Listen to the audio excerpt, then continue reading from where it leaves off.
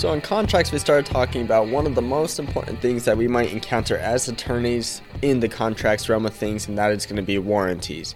We have two cases that really outline this. We're going to spend most of our time focusing on the first case, which is Bayliner Marine Corps versus versus Crow, and then our second case is going to be Spite versus Walters Development Co. This first case, though, really outlines the different definitions of a warranty. We have definitions for express warranties, implied warranties of merchantability, and then we have an implied warranty of fitness for a particular purpose. Respectively, each of these definitions are set out in UCC sections 2, 313 through 315, each one corresponding with the order that I had listed previously. So let's go ahead and start out by talking about express warranties. Well, an express warranty, the UCC defines it as any affirmation of fact or promise which is made part of the basis for the bargain, creates an express warranty that the goods shall conform to the affirmation or promise. So pretty much what an express warranty is that the seller is just guaranteed the quality or a feature of the product.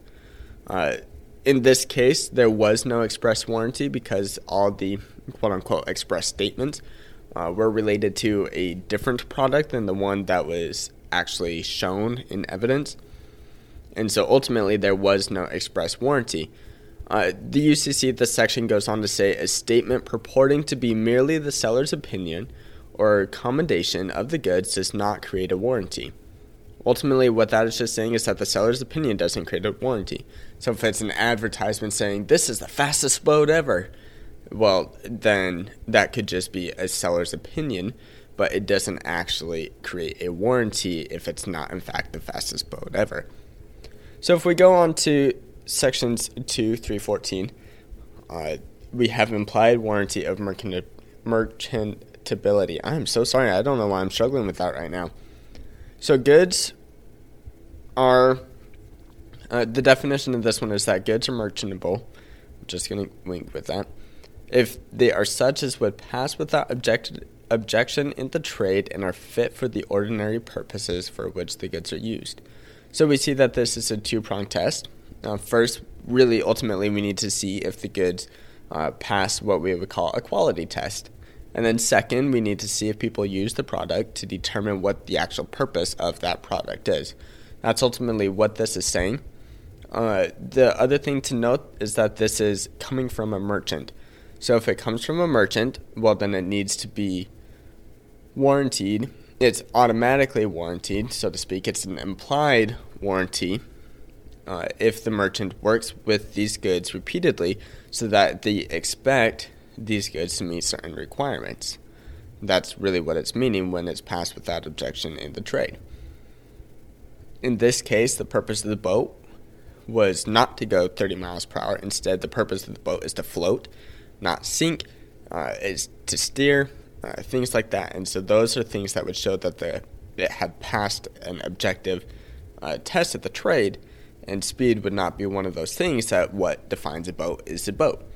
And again, that's going to be the thing where it needs to be a merchant in that trade. So a person can be a merchant of boats, and they could be selling a lawnmower. But if they buy the lawnmower, well, then there's not an implied warranty to the lawnmower because the person is a merchant of boats, not lawnmowers. So it needs to be specific to that trade that the merchant is working in. Finally, we have UCC 2.315, implied warranty of fitness for a particular purpose. What this says, I quote, where the seller has reason to know any particular purpose for which the goods are required and that the buyer is relying on the seller's skill or judgment to select the furnished suitable goods, there is an implied warranty of this kind. So this is more specific than other implied warranties. What it requires the buyer to do is go up there, state the purpose of why they're buying it, say that we're relying on your skills because I don't have the skills, and the buyer then needs to go and choose a product based specifically off of that reliance. If you leave out one of those things, then ultimately you're going to be missing your implied warranty. Excuse me. So what this leaves us with, as far as warranties go, based off of these three definitions, is that an express warranty is going to be the strongest warranty. If you can get a warranty in writing, that's what you're going to want. But if you don't get the warranty in writing, you could get these into there just specifically depending on whether or not it's a merchant or if it's a fitness for a particular purpose. One last thing to note about the implied warranty of fitness for a particular purpose is that it doesn't need to be a merchant in order for it. It just needs to be a seller. The issue with this, though, is that there's not really products where a seller would give an implied warranty. Man.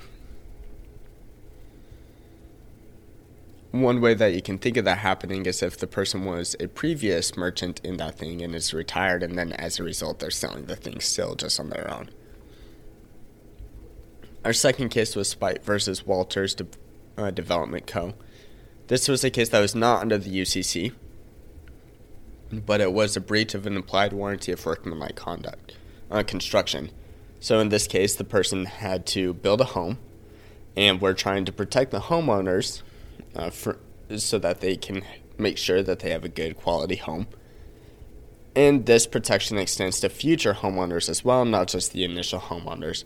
As long as the statutes of repose haven't run, and then the original homeowners have a reasonable time to discover any incidents that could have arisen out of the home, well, then they could have an implied warranty of workmanlike construction. And that's ultimately our takeaways from this. That's how warranties function a bit. Final thing to note with that is that warranties can apply to services just as they can apply to goods. Have a good one. Bye. Thank you for listening to this episode of The Law Schoolers. Before I let you go, there are 4 things I want to say. The first thing is if you enjoyed these episodes and if you enjoyed the website, I would invite you to go and join Law Schoolers Pro. And you can do that by going to lawschoolers.com/join. It's a way for you to support us, but there's also a lot of features there that I think you will enjoy. Second thing is that nearly all of our episodes are unedited. The only ones that aren't are pre-law materials, and the reason for that is so you can actually see the legal material in its raw form as I'm learning it as well. The third thing is that the information contained in these episodes are specifically only for educational purposes. They're not to be used as legal advice, and with that, the fourth thing is if it is used as legal advice, we are not liable. That is, Law Schoolers is not liable for any legal outcomes. Thank you again for enjoying the show. Have a good one.